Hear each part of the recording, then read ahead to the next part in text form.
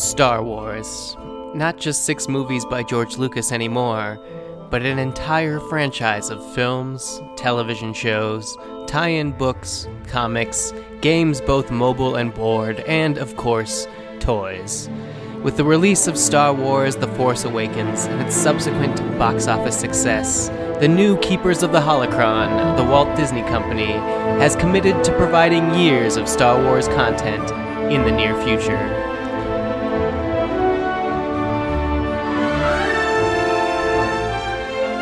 Where culture is created, it will be discussed. So we're proud to present another installment in Fighting in the War Room's ongoing series of Star Wars specials.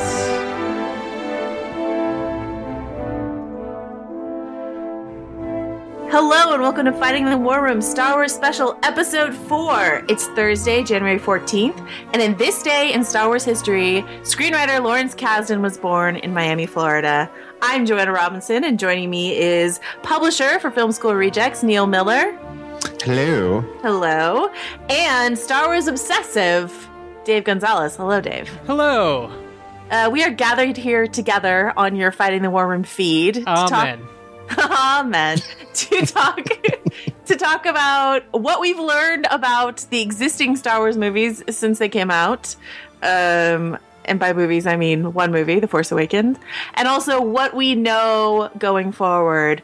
If you're listening to this, maybe you know us from talking about a lot of spoilers when it comes to Game of Thrones. This is something we love to do, so rest assured we will be doing this, but we're going to put it behind a little spoiler shield so that we can talk in a non-spoiler way for a little bit about this great awakening that is Star Wars in our pop culture. To kick us off, Dave. Yeah. What do you think is the most interesting thing you've learned about The Force Awakens since it came out, since we last recorded about it? Between the novelization and the screenplay being released for awards consideration to the public, the most interesting things that I've learned about The Force Awakens are that Ahch-To, it's sort of Klingon sounding, and may not even be pronounced that way. Yeah, thank you. Is the name of the planet that Luke is on at the end of the movie, and it is the planet the first Jedi Temple is on, which is kind of cool. And that I think that there's some regret in Kylo Ren in the climactic moment, which was revealed in the novelization, which I think is, lays more fertile ground than Adam Driver's performance, which was really good. But, for Star Wars geeks, sometimes you literally need it to have words on a page spelled out for you. And so I'm glad that it's there because I'm so psyched for that character moving forward. Do you think the novelization was worth, do you think everyone should read it? How do you feel about it? It's a good way to relive the movie, and it has a few action sequences that were deleted from the movie because it was written from an earlier draft. But it's, I don't know. It's a fun way to not see the movie again, but to still have the Force Awakens experience, and there's a little bit more depth added to things like the Resistance or how Starkiller Base works or what Princess Leia is doing, General Leia is doing throughout the movie that may assuage some of the nitpicks you have from just seeing the film. And Neil, did you read the novelization? I did not, but I've been learning things from it vicariously through the people around me. What do you think is the most interesting thing you've learned? It's actually something I found out today from my roommate who is currently reading the novelization, that there is a little bit of a moment between Rey and Poe Dameron toward the end after all the battles are done, after the First Order has been defeated to whatever extent they've been defeated. And she meets Poe, I guess, and they have a little hug. She has a little taken aback moment. Oh, an awakening? Sexual. That's where the awakening, there's like a double awakening. It should have been called The Force and then something else awakens. So I find that, I think it's fascinating because, I've been on the Tumblr. Yes. And with all the kids and their shipping and all the shipping that they want to do for Star Wars. And I've seen some interesting ones, Poe and Finn and Rey and Kylo Ren and Hux and Phasma, which is my favorite one. I like but this is... I like Hux and Kylo also. Okay. I feel like the Hux and Phasma thing works for me because that explains why she's allowed to be so incompetent. Is that like they have a thing and he just kind of looks by the fact that she's just totally kind of useless as a commander. Right. But anyway, the Rey and Poe thing is interesting because I think the assumption when you walk out of the movie is, oh, well, she and Finn like have a thing. Right. But maybe they're just buddies. And she really likes Poe Dameron and his just 100% good guy, handsome face. Well, I feel like Finn has a crush on Rey, and Rey just sees him as a buddy. Well, he's the one that had the idea to come back for her, which no one's ever done for her in her life. So that bond is going to mean something. A beloved buddy. Also, who doesn't love Poe Dameron? It's like who doesn't love any of these characters? I'm on the internet. No one. So I have the shipping thing's been interesting because that's something that's like, it's weird that anybody's shipping. It's not weird. I should have expected it. But to me, it's weird to ship anybody with Rey because, like, didn't we learn anything with like the Luke and Leia kiss the first time around? Like, you don't know what you're doing. You could be incesting all around, playing with fire all over. As someone pointed out to me, so I said that as soon as I saw Kylo and Rey stuff on Tumblr. I was like, didn't we learn anything from Luke and Leia? Has no one taught the children about Luke and Leia? Like, let's calm down. But someone pointed out to me that like some of the most popular ships on Tumblr are like the brothers on Supernatural, like the Wincest is what they call it, or the Winchester brothers. So like incest almost makes it hotter for some people, which is right. I also saw Pornhub's annual report, which kind of also explains it. I mean, no, I'm fine with Pornhub's annual report. I'm not fine with incest as like the popular stuff that's on Pornhub's annual report is weird. It's got really weird. But I guess the big question is this new trilogy more or less interested in incestuous suggestiveness? Or is it just going to be accused of repeating beats again? I mean, I just get so tired of that. I'm really tired of that criticism. Well, hey, incest is just part of our visual poetry. Hey, man, it's just it's the repeating nature of the Skywalker saga. Well, it'll be interesting to see if the Star Wars saga is able to elevate a relationship like, I don't know, into something that's actually organic. I mean, Han Solo and Princess Leia in the original trilogy is fine, but like Anakin Skywalker and Padme in the prequel trilogy is like really bad. And it sort of seems like every time there's a relationship, there's some sort of giant cataclysmic consequence for a Skywalker. So I could see them investigating what like a romantic relationship versus like true love is, depending on what happened to Luke. I'm not counting it out, is all I'm saying. I wanted to go back to what you said about the island Octo, right? We're gonna probably talk about this a little bit more in depth in the spoiler section, but I did want to reveal, how many times have you guys seen the movie at this point? Dave, how many times? I think three. And Neil? Yeah, I think 3. Okay, so I saw it 5 times, and no, I'm not trying to one up you. This is an embarrassing. You're a better person than me. This is an embarrassing admission. No, it just it was. I really liked it. It was out over Christmas, and I kept seeing like old friends, and they hadn't seen StarArs yet, and I was like, "Cool, let's go see Star Wars." That's how it always happens. And on the 4th time, after the 4th time, I was talking to a friend of mine, and I was like, "What is the Jedi war reel?" I was like, is that the name of the temple, the Jedi War Reel? He's like, what are you talking about? I was like, Rey says, oh, the Jedi War Reel. And he's like, no, she says the Jedi were real. And I was like, cool. That took me 4 times and someone explaining it to me for me to not mishear that line. So were you thinking like Captain America-esque, like, today over in the European theater, like you get into a theater and there's like a Jedi War Reel? Not like a war reel. Like I thought the name of the temple was like something, not like war reel, but like some cool like the war reel, or something like that was the name of the temple. Oh, that's what I thought she was saying. So I was what Neil's describing is the Clone Wars animated series. Did you have anything that you didn't get until like your 3rd viewing, or am I the only dummy here? Because mine were in such rapid succession, I didn't know for sure that the Senate had been like blown up and how many times it was referenced in the movie, which I think is twice. until like after my third time. They really bungled making clear the political stakes in this movie, which I'm sure wasn't intentional because the prequel trilogy is so politically centric, but I don't know. I was looking for it both the first, second, and third times and had trouble like digging it out. And Neil? Did I learn anything more?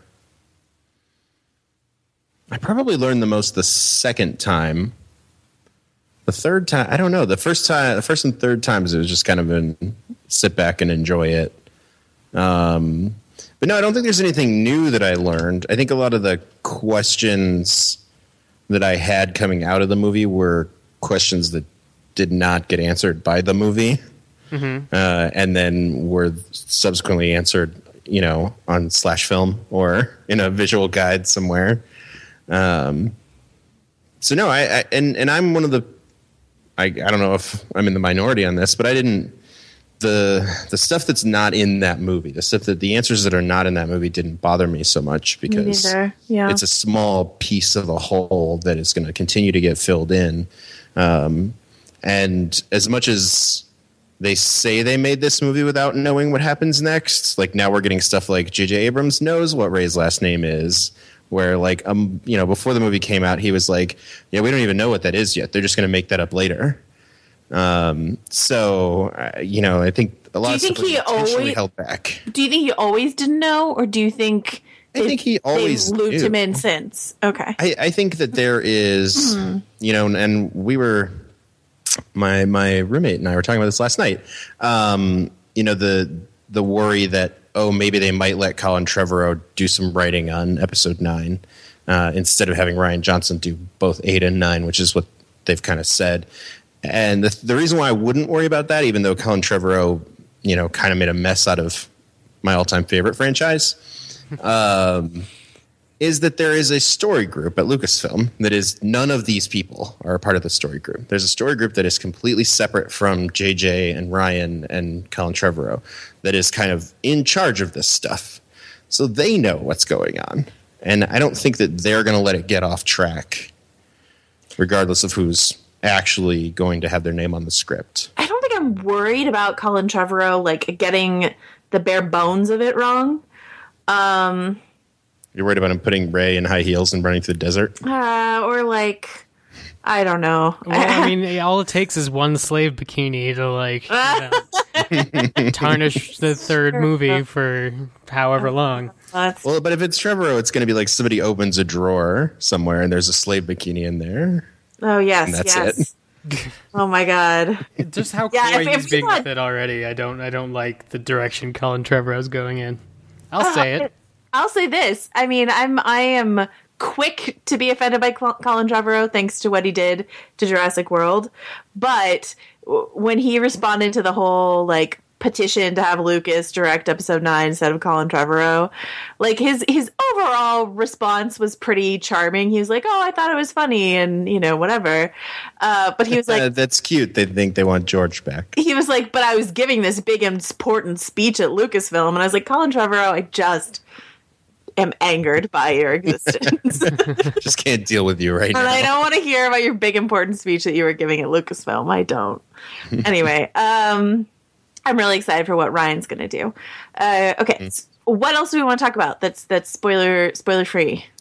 But Kylo Ren recognizes Rey in the final battle before they do lightsabers in the novelization. And how does it describe how he recognizes her? So the moment where she pulls the lightsaber out of the snow to her, he turns and says, "It is you," before they battle. Oh, I love that line. Yeah, the presumption is that he knows. God, man, my whole theory about them being brother and sister, that's completely novel, and I'm the only one who's ever come up with it. It's pretty spot on, I think. Neil Stradamus strikes again. Or cousin. I think if she were his cousin, I would say, so it is you. Right? I've also been greatly entertained by, I use the Star Wars Card Trader app still, and they just released like Series 3, which includes Force Awakens characters, and it is amazing how quickly like already these side characters that I did not know were in the Force Awakens have like names and like entire looks.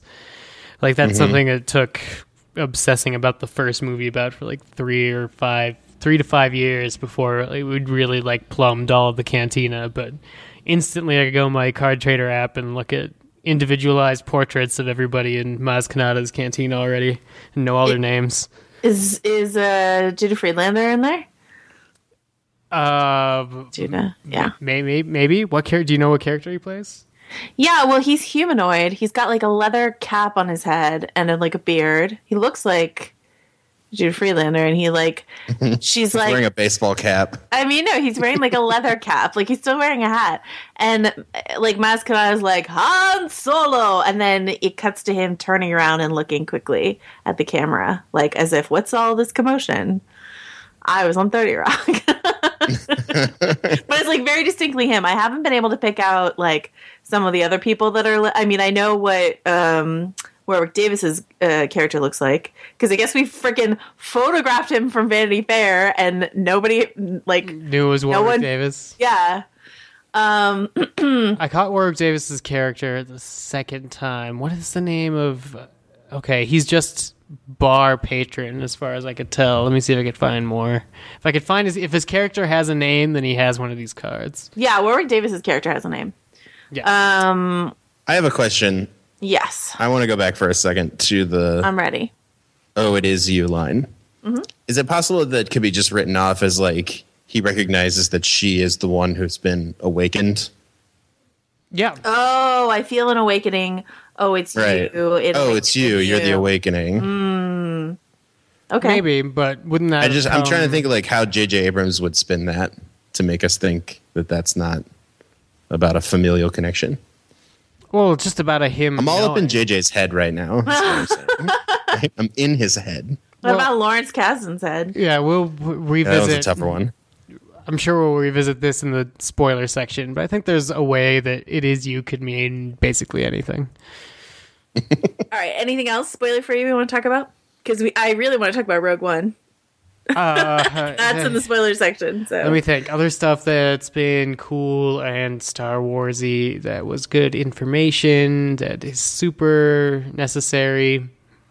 No, I don't think so. There's been cool stuff about like scenes that have been cut but were shot. But I'm sure that we'll be revisiting that closer to April when the discs are supposed to hit. Oh, okay. Oh my God, we're gonna watch all the special features, aren't we? Can't wait. Okay. Special features. Those were good even on the prequel series. I'm going to do 87 things we learned from the DVD commentary. Oh, 87. Pff, come on, you can do better than that. All right, so the last thing I'll say is very inside baseball. So we know that The Force Awakens overtook Avatar within like 3 weeks to become the highest grossing film in the United States. Is there any chance it touches Avatar's global box office? I'm going to say unlikely, but sure, there's a chance. You know what I need to look up? Because it opens in China the day this podcast comes out, right? I thought it already did, and it got like 53 million. Like it already did open in China. Yeah. Oh, it did open in China. Yeah. Okay. I mean, I guess China's the big, the last big holdout. I don't know if it has the momentum to catch Avatar on its own now. But you know what? Let's look something up. Let's see what the Phantom Menace was the highest grossing of the prequels, right? Is that right? Yes. So Let's see what it made in China. It made $4 million. what? Yep, $4 million. Okay, so The Force Awakens. It only made $552 million abroad. I mean, I guess that kind of gives us an idea. So The Force Awakens at 1.7, right? And worldwide. Mm-hmm. And Avatar, what was it? It's 2.7. So it has to get another $1 billion. Yeah, I don't think it's going to happen. I don't think it's gonna happen, but it's so crazy. Like the trajectory is so crazy, right? Because it overtook Avatar so quickly. Like it had just like such a hotter opening, but Avatar, I guess. I mean, a lot of people say that Avatar just stayed in theaters forever, which apparently it did. And also, I can see how it would have like a more. I mean, this is not the place for us to fight about the fact that Avatar is a bad film, but I could see how it would have more of a global appeal, being more visual based, even more so than The Force Awakens is, right? So yeah, it was in release for 34 weeks. It's nuts. And that's how long it took it to amass. It's almost 2.7 billion. Yeah, 2 billion of which was foreign, and stuff like you look at the territories, and you look at like it made 204 million in China, and it made 100 million in Australia.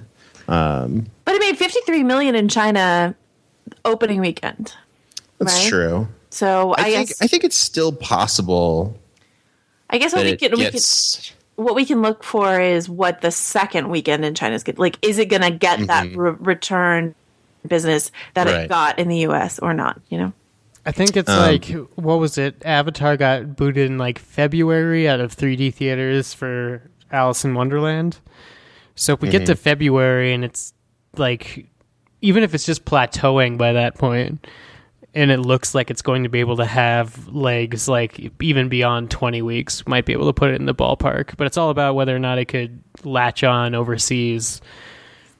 And I can't think of anything else that's going to give it a run for a while, but I haven't looked at like foreign language markets for a bit. I mean, they don't care about our awards as much as anybody else. BB-8's really cute. So BB-8 is universal. Do you think it's possible, because it's at 820 million now, do we think this could be the first $1 billion domestic release? I'll go see it again if that'll help. I mean, I got plans to go see it again this weekend. So yeah, I mean, I really do think people are still seeing it. I mean, it made 40. It still won the box office last week. Yeah, you know, that'd be great.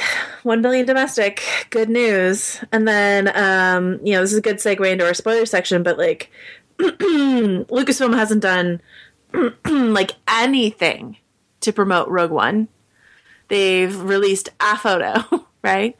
And it's the most anticipated film of 2016. So, they're riding this high.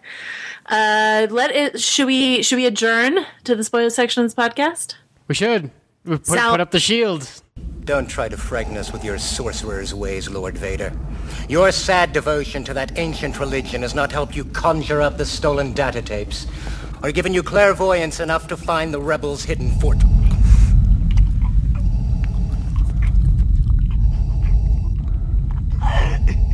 I find your lack of faith disturbing. Enough of this. Vader, release him. As you wish. Before we get to... Okay, this is officially the spoiler section. Before we get to Rogue One, though, are there any... Dave, do you want to talk about Ahch-To and what else you know about that island? Oh, they already went back to shoot on Skellig Michael Island off Ireland, which is where they shot Ahch-To for episode 7. They already went back and shot something for episode 8, and then they've built like moving collapsible replicas of the huts that are going to be used on a soundstage. And then they're also going to sub in like a more temperate peninsula off Ireland for the island for additional shoots. So we might be spending a little bit more time on Ahch-To in the second movie than we did in the first. And it's not like we're going to pick up with them taking off in the Falcon or anything.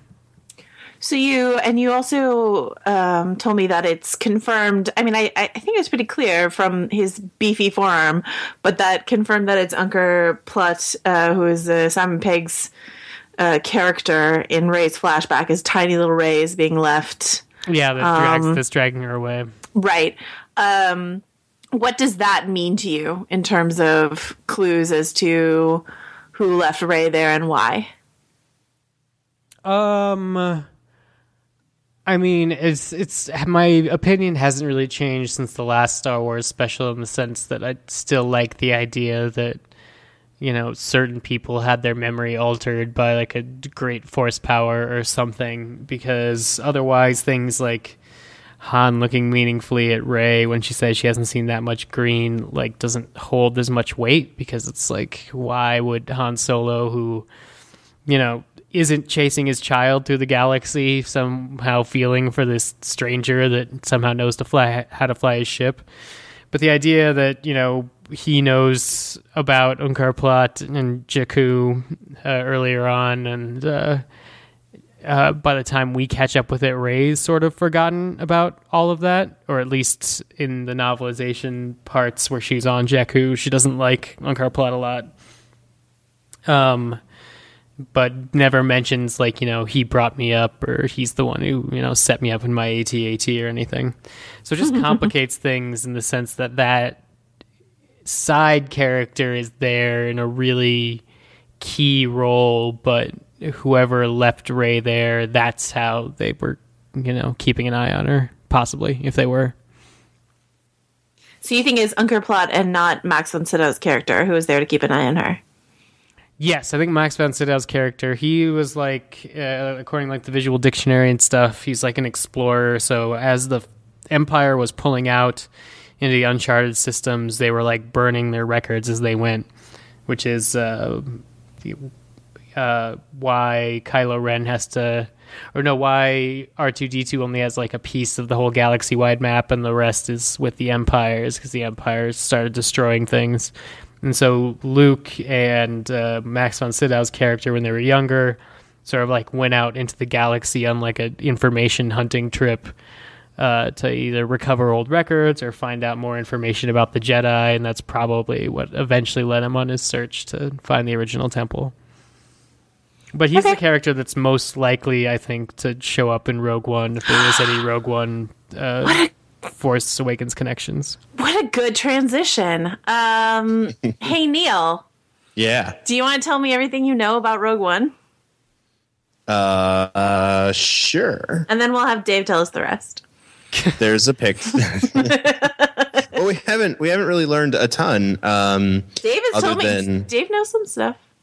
So I know a couple. I've heard a little couple tidbits. I mean, we know the general plot, which is it's going to be about the mission that steals the Death Star plans, which come into play in Episode 4. But we also know that there's going to be a visit to a planet that I'm blanking on. That it's going to take place on the planet where there was an abandoned droid factory on this planet. Geonosis. Geonosis. There you go. Oh, no. Sorry, that gives me awful prequel flashbacks. So that's where the Death Star was developed. Oh, no. Right, so we're going to end up on that planet, which is kind of a woodland planet, right? It rains there a lot. That's what I remember. No, it's a desert planet. It's a desert planet. Wait, Yeah, doesn't it with, rain like, on bug. Geonosis? Doesn't it rain on Geonosis? Yeah. I don't Where- think so. Where is Obi-Wan where it's raining and there's the Okay. ocean? I'm looking up That's some... Camino. Oh, okay, sorry. Okay. It's less than a is- parsec away from Tatooine. Yeah, Geonosis is like the desert planet where they have the amphitheater and the bug people. Oh, yeah, you're right. Okay. Where the corpse of Jango Fett is, So we're, as far as we know. so we're going to Geonosis. I don't know. There are no The Jedi. cast is amazing. Cast is amazing. So the cast, we've got Felicity Jones, who else? Donnie Yen is in this movie. Donnie Yen, Mads Mikkelsen, Diego Mads Mikkelsen's Luna. going to play. Galen, He's an officer of the Empire. I believe so. Okay. And Dave, what's his relationship to Felicity Jones's character? We think he might be her father. So the gist is that Mads Mikkelsen's character Galen has helped design the Death Star, but has like Oppenheimer like regrets about it, and so gives information to his daughter so that she can come help undo the bad work that he's done. Right? Yeah, so there's That sounds like great. there's like a flaw in the plans that you see handed off to Count Dooku on Geonosis at the end of the movie, and then that's somehow solved by the time Tarkin's in command of it. And whatever that major flaw is, Galen's supposedly the one that discovers it and fixes it, but for some reason feels guilt, either because he doesn't realize the Death Star all along, which seems like a more Disney sort of thing. It's like some guy figures out some weird power thing and they end up using it because he's on an Imperial world for the Death Star. But maybe he knows all along and has like a turn of conscience. But because he can't, go double agent for whatever reason, he takes his daughter, who's not involved in the Empire, and sends her on a mission to undo his wrongs. I love that. You're like, all Mads Mikkelsen was trying to do is create clean energy, man, and they turned it into the Death Star. I want him to be the one that figured out to focus the energy using kyber crystals, but that's pretty nefarious, so that kind of goes against what I was saying. So a couple other things. We've got Grand Moff Tarkin is going to be in it as like a hologram, right? He's going to be in it. He's going to be in it. Okay. They're using old footage of this deceased actor to bring us Grand Moff Tarkin, right? My hope for all like big name cameos for the most part is hologram, because you want Vader's presence, but you don't want Vader. Right. So a Vader hologram with some James Earl Jones voiceover would be ideal. There's some rumors, since they're narrowing, and we forgot to talk about the Han Solo casting in the spoiler-free section, but since they've narrowed down the young Han Solo casting to like 10 young men, and will allegedly announce... And then Dave Franco. And will allegedly announce within the week, and the reason they're rushing it is that a young Han Solo is probably going to appear either in Rogue One or Episode 8. Rogue One would, I guess, make more sense, except it takes place right before A New Hope. Rogue One does, right? So, are they not even casting like a young Han Solo? Or are they just casting like just before young Harrison Ford Han Solo? Harrison Ford was 33. The oldest actor they've got on their list is Scott Eastwood, who's 29. Generally, they're casting mid to young 20s, but it doesn't make a lot of sense for me for Han Solo to be in Rogue One. Maybe an Episode 8 flashback, but it all feels gimmicky. Everything having to do with young Han Solo feels. Unless Episode 8 is all about wormholes. Well, I think I like Dave's nervous laugh about stuff like that. Well, time travel is the thing that's the shark. I think that's the shark you can't jump. Everybody. That's how you get Terminator. The ultimate. It's the shark that JJ loves. The ultimate power in the Star Wars universe is being able to conquer death, either keeping your consciousness around or actually being immortal. And to push that beyond to time travel, I think might break it. But I always thought that the Han Solo movie was gonna revolve around the time that he got the Falcon, so we could get a young Lando in there as well. So then why would he be in Rogue One or Episode 8? Do you think that's just because Billy D. Williams could be in Episode 8, and they'd use a flashback to knit Billy D. Williams to a younger Lando that's going to be in a Han Solo movie? Interesting. Okay. Could make sense. Is Billy D. Williams definitely in Episode 8? No, but he's still around. Yeah. And he's been doing there to claim his child that was stolen by the First Order and made into a stormtrooper? I think that's a bit much. He's been doing his work on Star Wars Rebels, though. So he's been around the Star Wars universe, and he's definitely game to show up again. Okay, so speaking of the Han Solo casting, is there anyone on that list that doesn't upset you? Maybe I'm taking too negative a tack. Is there anyone on that list that excites you? It's just a list, so until I see something, I'm going to try to keep as much of an open mind. But that being said, I'm of course going to be pissed, whoever it is. Have they released the full list yet? Because the one I saw was only 6. I think there was supposed to be 12. I think it was 10. Let me see. They said there was down to a dozen, and then the Variety article that came out was there's only 6 or 7 names on it. I was just mad that Taron Egerton wasn't on the list. This is younger than I thought they were going to go. I thought we were going to be in another. Let's look at Garrett Hedlund. Garrett Hedlund. Yeah, like that sort of thing. That's the reason I went to go see Pan, is because I'm I want to see him do this crazy character. Just in case he has to do a Han Solo impression for a whole movie. Okay, so the list that Variety posted has Miles Teller, Dave Franco, Logan Lerman, and Ansel Elgort. All of those terrible, in my opinion. Then we also have Emery Cohen, who was in Brooklyn. Jack Rayner, who I guess is in a Transformer, but I don't see Transformers movies, so I know him he was Macbeth. He was like the male eye candy. Right. You know? He was really good at Macbeth, so actually he's my number one choice. Blake Jenner, who's actually not a bad choice. He was on Glee, and he's going to be in Richard Linklater's new film. And Scott Eastwood. So that's, 4, 5, 6, 7, 8. That's 8. So you're right. They said 12, so there might be 4. I mean, my hope is that there's 4 complete unknowns, like that we don't even know who they are, right? Like Kid who's been doing Harrison Ford impressions on America's Got Talent. High school child who went to a performing arts school and has the best stage mom in the world. There you go. 2 people that they got off of literally videotapes sent into them. Yeah.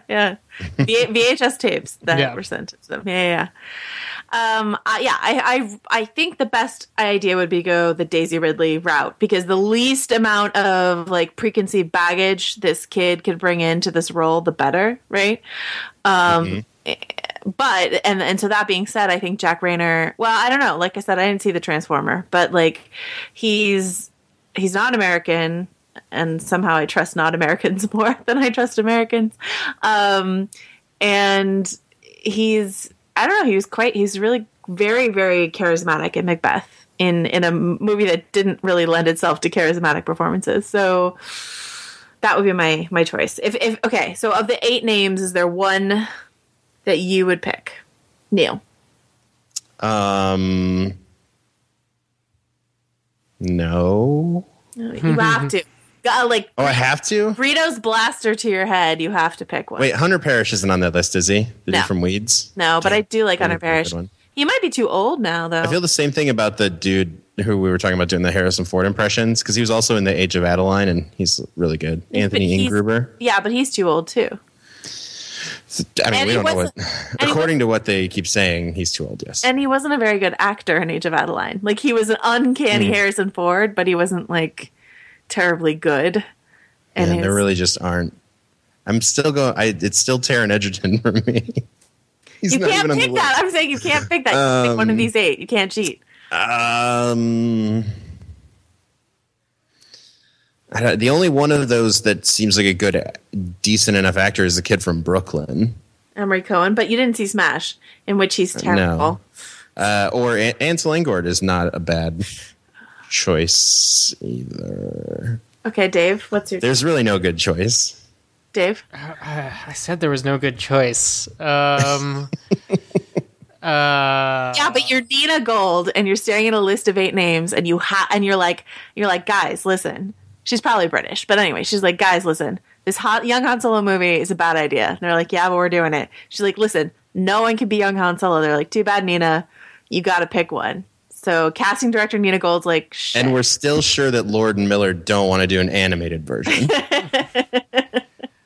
Or stop motion, or the Michael Douglas effect from Ant-Man on Harrison Ford, like or any of those things. Yeah. Right. I guess I'd roll the dice on Jack Rayner. All right, Jack Rayner. Oh, he really is. I have seen that Transformers movie, and he really is like just another block of wood that Michael Bay put next to a scantily clad supermodel, and that's it. Like a Jai Courtney sort of situation? Yeah, but less memorable. All right. Well, at least Jai Courtney's bad at acting, and you can remember that. That guy's bad, but like this guy was like not registered. I'm not gonna like make any judgments on someone's acting ability based on a Transformer movie, right? That's like saying Natalie Portman's a bad actress because she was terrible in the prequels. No, she's not. She's great. That's true. And Shia LaBeouf is not a good actor. No, he's a good actor. He's a bad person, but he's a good actor. Apparently, Jack Rayner was in Delivery Man, that Vince Vaughn movie, so maybe I have to watch that. I think I'm just tired of talking about Logan Lerman. Logan Lerman is like where charisma goes to die, man. That kid. All of this list is where charisma went to die. Yeah. No, I mean, Miles Teller has charisma, but it's like a shitty charisma that I don't want on my Han Solo. Right. Miles Teller is the worst person. Like, he's the worst part of Han Solo's very dynamic personality. Yes. I thought you were going to say the worst actual person on this list. He might be. Well, no, Teller's good. I mean, he was good in Whiplash. Whiplash. That's the one. I did like Logan Lerman in 3:10 to Yuma, but all he has to do is like look startled and be kind of a shitty son. That's it. You know, it was not challenging. Yeah, But I really don't. I love Lord and Miller. They're fantastic at what they do, but I just don't know how they're going to do this one. I don't know how they're going to pull it off. Okay. On better news, on better Star Wars, like is the Han Solo movie where this franchise jumps like the shark? Dave says it's not until time travel, but I'm saying it might be young Han Solo, and that's only like 4 or 5 movies in, right? So, yeah, somebody made a point on Twitter the other day that I liked, and I'm apologizing in advance for not remembering who it was, but they said it was, you know, as long as they kind of pick up kind of mid-relationship with Han and Chewie, story-wise, they should be okay. But if we have to go through like a Han and Chewie meet cute thing, that'll be really bad. Like if it's like how Han met Chewie is like the whole first act, then that's not going to be fun to watch because no one cares. Like people care about that they're together, not how they came together. It's like I never wanted to see Darth Vader as a child because he's not Darth Vader. You know, it's cooler if you're in it. So I think this is the minefield part of the Star Wars expansion, ever expanding Star Wars cinematic universe. The asteroid field. See, for me, it still has. I mean, the spin-off movies are the ones that still have the infinite potential because we know what Star Wars saga movies are. We have no idea what the Star Wars spin-off movies are. So if they're good and they realize that, you know, we didn't want to see young Darth Vader and therefore we don't want to see young Han Solo and we don't want to see what the life debt's about because this is not the place for that story, then, like, you know, in my mind, dream scenario, we get, like, you know, some sort of crazy smuggling operation that Han needs a fast ship for, so he has to go track down the Millennium Falcon and then does like a quick little heist. It's just like in and out. Here's the character. But my like great hope, especially when people talk about like The Force Awakens tying to Rogue One, is that these anthology movies are just free of all of that. They're just these nice little stories to play around in the universe, like I enjoyed playing around the expanded universe or playing around in some of the games that, you know, they were allowed to use the themes of Star Wars, but didn't have to, you know, necessarily have someone get their arm chopped off or a Skywalker or a Jedi. Yeah, no, you're right, because, you know, certainly the Marvel movies were much better, I think. Or just, I don't know, less stressful to me when they didn't have to bend so hard to try to connect everything to everything and carry all of that. Like Ant-Man was just kind of fun. Ant-Man, yeah, exactly. Yeah. Like early Iron Man. I do think that when it comes to the Star Wars, the Star Wars stories, Rogue One's kind of in a perfect spot because it'll be familiar enough and we'll get to like have weird little tie-ins where, you know, Darth Vader might show up or something cool might happen. But I think the Han Solo, the origin story movies of existing characters from the original trilogy, those are the ones that are going to be really tough for them to pull off because there is so much interconnectivity that they have to work with, and there is so much baggage that comes along with those characters. I think the Rogue One thing is like the only major character in that movie that has baggage is the Death Star itself. Like everything else is kind of ancillary. There's not really going to be any Skywalker stuff in it. Maybe there's some no Darth. Jedi, right? There's no Jedi. Yeah. It's going to be this kind of dirty, gritty, and it's kind of the thing that I like best about some of the Marvel movies, and it's interesting that you brought this up, is that when they start with a type of movie that they like and they make a Marvel movie out of that. You know, like when they went and they said, okay, we want to make a political thriller. And they're like, Winter Soldier. Okay, we'll do that for Winter Soldier. Yeah. Or, we want to make a heist film. Okay, now we have Ant-Man. This feels like that kind of template where it's like, okay, we want to make a cool heist film about, pilots and espionage and stuff like that. It's like, okay, well, here's our Star Wars version of that. Yeah, I don't see yet where Han Solo fits into that.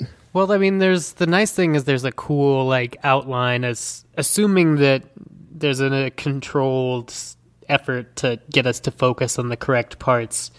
Like, you look at a book like Star Wars Aftermath and see how it's feeding into what were supposed to be the first Star Wars stories. So there's in the middle of that book, Han and Chewie go off to do Aftermath 2, which is going to be them on Kashyyyk after Return of the Jedi, liberating all the Wookiees.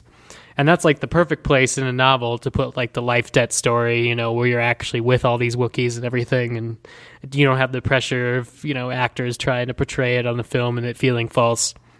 But then they also had this chapter that supposedly was going to lead into the Josh Trank Boba Fett movie about somebody else obtaining the armor back on Tatooine. Mm-hmm. And that was looking like a, sort of like a new sheriff comes into town Western, where that would have been Boba Fett, but post Return of the Jedi, and mostly just someone in the armor. So my hope is that, the fact that like Kathleen Kennedy said, the fact that the first two Star Wars stories are prequels or whatnot is sort of happenstance, because they really do have stories they want to fill in there. Mm-hmm. That's the hope, at least. But yeah, I'm down with that. When they were way back when, where they were oh, maybe a Yoda film, it's no one cares. No one cares what young Yoda was doing. Yoda did multiple lightsaber fights in the prequels, and that wasn't good enough. Yeah. In fact, it was terrible. I mean, I guess Maz Kanata has a reason to show up in Rogue One, but that would even feel heavy-handed to me. I'd watch a Maz Kanata movie. I'd also watch a Maz Kanata movie. Maz Kanata and Chewie. And we could finally get the answer. I think Bajiba wrote an article about whether or not they thought Maz Kanata and Chewie had ever become intimate, which, important questions, guys. I like that Wookiee. I like that Wookiee. I like that Wookiee, a Star Wars story. I either quote, I like that Wookiee, or tell that to Kanja Club at least once a day. Those are my two favorite lines. I had someone scream that to me on the street. Tell that to Kanja Club? They knew me, but he just from 25 yards. He's like, tell that to Kanja Club. And I'm just like, oh, that was directed at me, wasn't it? Now I have to turn around. I'm trying to get it to catch on as an alternative to That's What She Said. And it's working. Can we just get a Kanja Club movie? Yeah. We'll just see the Raid 3. Yeah, exactly. It's working really well. One close friend of mine will just say, tell that to Kanja Club to me about anything. But I wanted to catch on worldwide.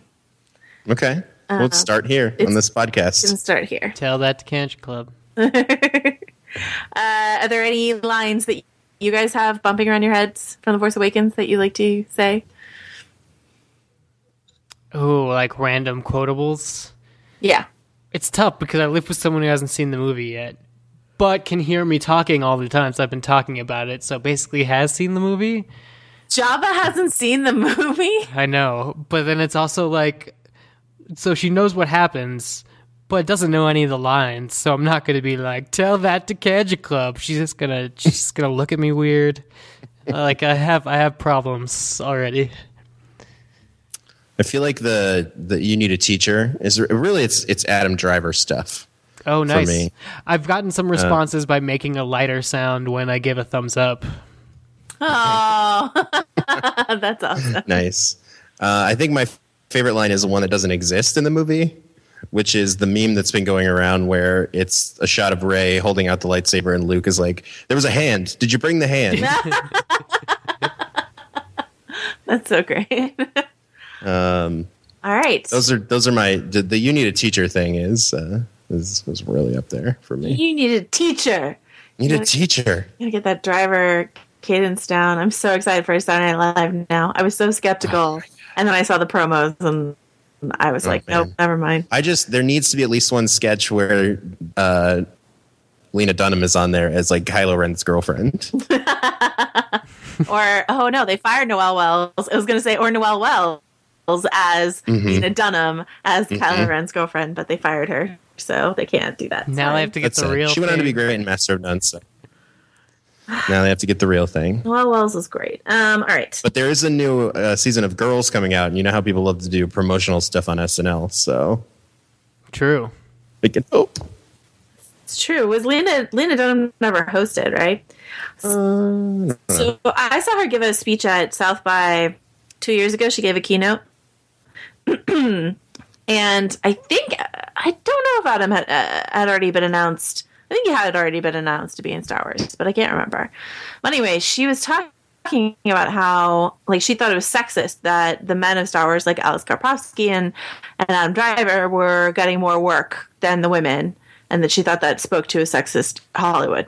I 100% agree that Hollywood is sexist. Like, I so agree with her. It definitely There's like data that supports that and stuff. That's true. I feel But like also, it's science at this point. It's like global warming. It's like there's just people who deny that Hollywood is sexist, and they're crazy. But also, I'm going to be a traitor to my sex and say Adam Driver and Alex Karpovsky are the best people on that show. So in this case, I think it's talent being rewarded, to be honest. And Lena Dunham's doing fine, so no.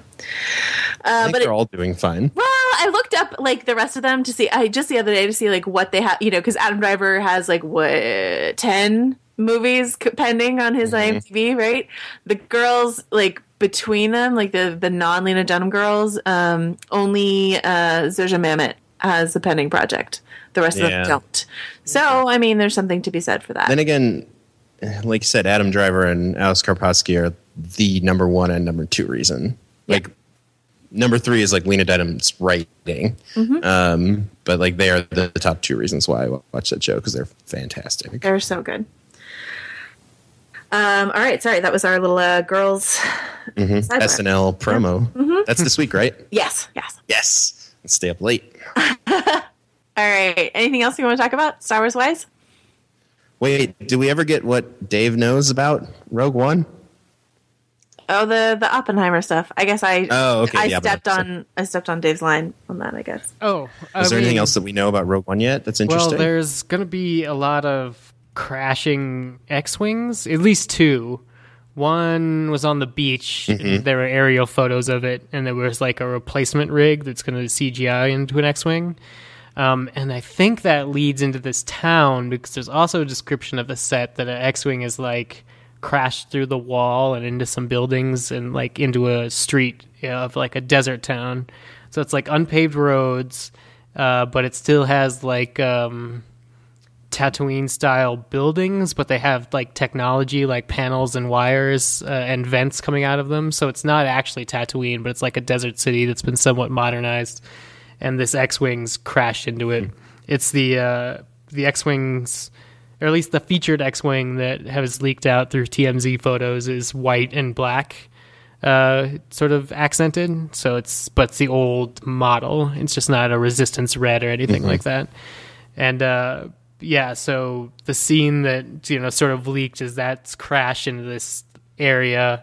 And then two like bounty hunter looking types or guys in long trench coats with big guns sort of confront 5 stormtroopers.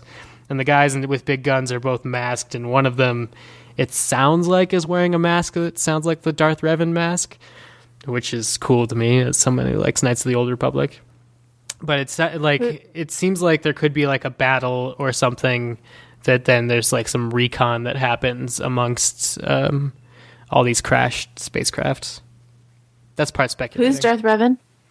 Darth Revan is the villain that's sort of the impetus for the Knights of the Old Republic video game, and a lot of parts of his costume sort of contributed to the look of Kylo Ren early on, I think. Okay, cool. But yeah. I have one other question too. Yeah. Oh, there's also different stormtrooper helmets, but we could do that later. Oh, cool. This is not Rogue One topic, but it's definitely spoilery. What have we learned? This is something I haven't caught up on yet, but what have we learned about Snoke? Oh, yeah. Yeah, Dave, what have we learned about Snoke? Dave. Not a whole bunch. He's really old. He thinks Kylo Ren is like a potentially powerful apprentice because he has the mix of like light side training but like dark side inclinations. Like he's the correction to where Luke went wrong for the dark side. He thinks that like Vader had a moment of sentimentality that caused his downfall, but it wasn't like Vader was horrible or did it wrong. He just had that one moment, and that sentimentality is the weakness, but ultimately like a mix of both trainings. So it's like Sith is no good, but you know, like this sort of dark side influenced mix of both makes for the most powerful. And then also in the novelization, in the audio version of the novelization, the voice that Rey hears in her head to kill Kylo Ren while they're having like in the battle in the snow and she resists it is done by the Snoke voice actor.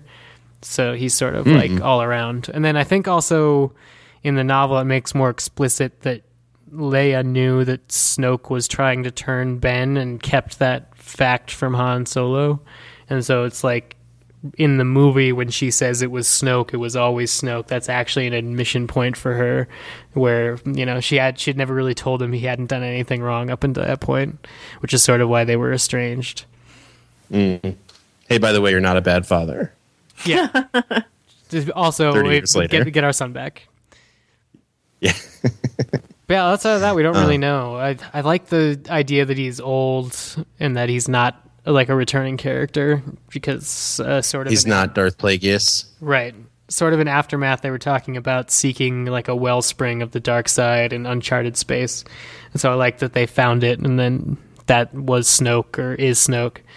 And then, you know, Luke went through. My question is, what was Snoke doing while the whole Vader thing was happening?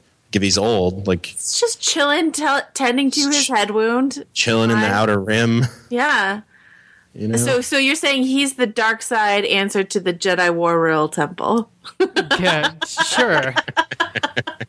I mean, although he's powerful with the dark side, we have no evidence that he's powerful. So it's possible that, like, why, you know, screw with the Emperor and Darth Vader if they're badassing around an entire part of the galaxy that you're not. Like, he could be the dark side's Maz Kanata for all we know. It's like force sensitive, but not strong with it. And since we know that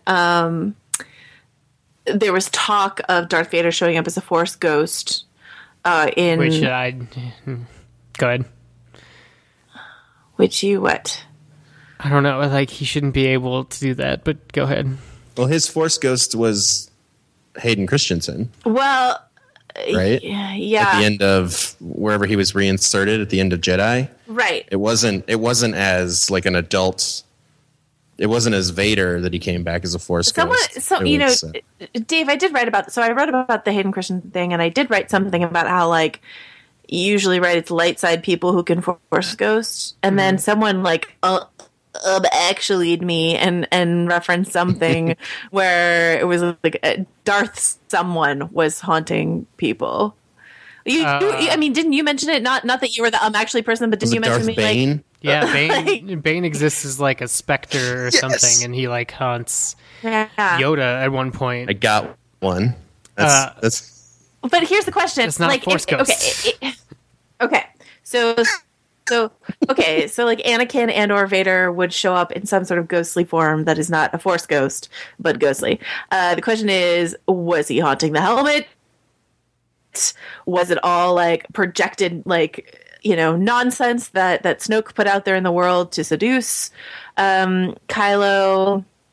You know, like what is your best theory about what Kylo Ren means when he's like, "Show me again"? Right? Doesn't he say "Show me again"? Mm-hmm.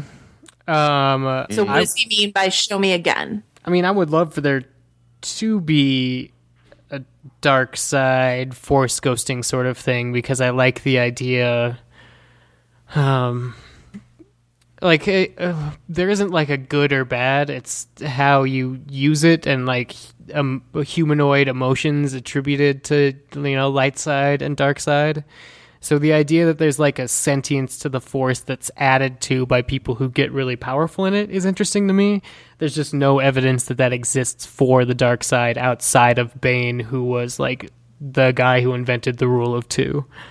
So I don't think anybody's ever been that powerful, and it was a huge deal when Qui-Gon learned he could keep his consciousness intact, and then even more of a big deal when Yoda and Obi-Wan completed the training to learn how to Force Ghost. And we don't know when Anakin learned how to Force Ghost or how, but it's like unless he showed up as sort of a flickering Anakin Vader Force Ghost in the movie, I still don't know that's possible. That's still breaking the rules as far as we know. It's weird from a world building rules standpoint that he ever did Force Ghost, because it was so both Yoda and Obi-Wan went out doing something good. Like for Yoda it was like completing Luke's training, and then for Obi-Wan it was being cut down by Vader to save the real hero of the story. And then Anakin, I guess I'm trying to think about like how would George Lucas explain why Anakin came back if he has never done so yet. It's like, he was redeemed at the end of Jedi. In the trilogy, he died saving his son, right? Yeah, in the trilogy it seems like a sainthood thing, but in the original trilogy, in the prequels, it's like meditating on the difference between the living force and the cosmic force, the midichlorians and the thing that you can't touch out there, that's sort of God force. And somehow through studying that, you gain access to the power to Force Ghost. And Qui-Gon died like right before he got to the final step, but he was like the first Jedi that we know of in canon to ever Force Ghost. What are the odds? So it still wouldn't explain why Vader would come back and teach Kylo Ren how to be bad. Like all the Force Ghosts were essentially good. Right. I mean, there's like even Anakin was like he turned back around and then got the gift of Force ghosting because of his act at the end. Well, it's not necessarily bad. Like, undoubtedly the dark side is more powerful, but so for some reason Snoke wants to amass power. And because it's Star Wars, it's usually as simple as power equals bad, but it doesn't have to be. Like, being tempted to the dark side is something that happens to lots of complex people. It did in the expanded universe, but it didn't really until Kylo Ren in the movies. But I'm hoping that's like something we stick with, 'cause that's a really interesting idea. Just like there is no good, there is no bad. There's ways to use the God power. I have a question. Yeah. What do you think the odds are we never hear the word midichlorians again in the Star Wars films? Really good. Awesome. I mean, the Empire burnt all the records as they went out, just like they deleted all the expanded universe from the canon. So, it's whatever gets discovered or rediscovered gets reintroduced, and I don't think...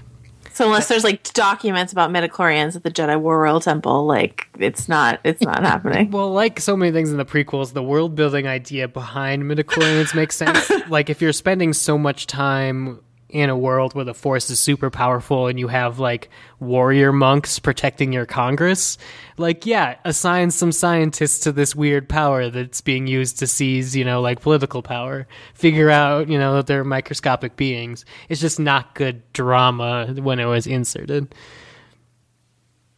Excellent. All right. Anything else we want to talk about? Anything we missed? There's 3 different types of Stormtrooper helmets from Rogue One. Oh yeah, didn't Donnie Yen? Someone posted photos of helmets, right?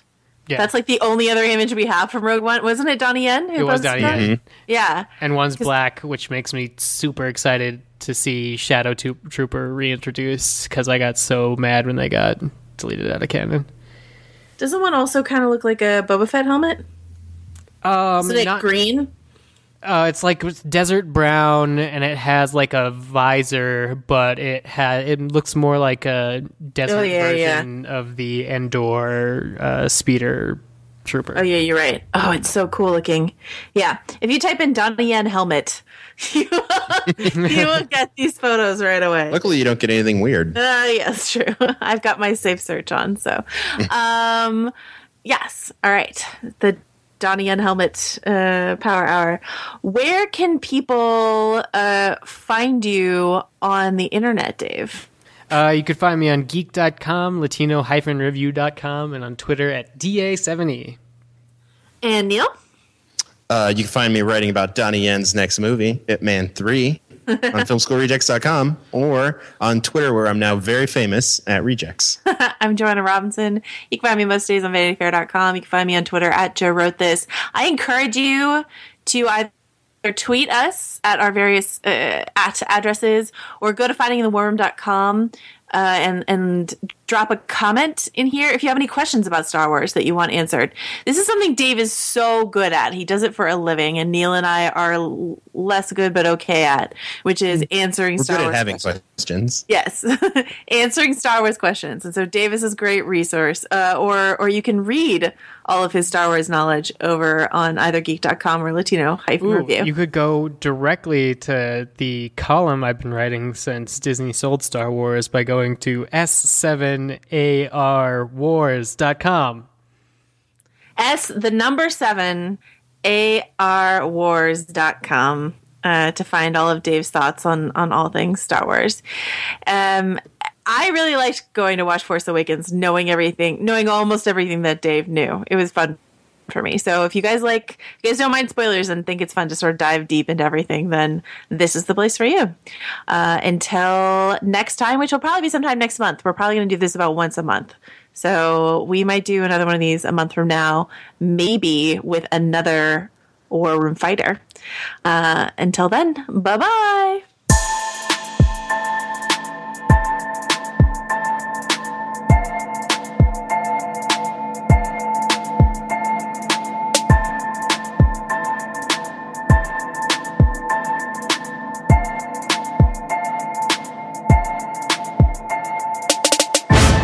Who are you? I'm no one.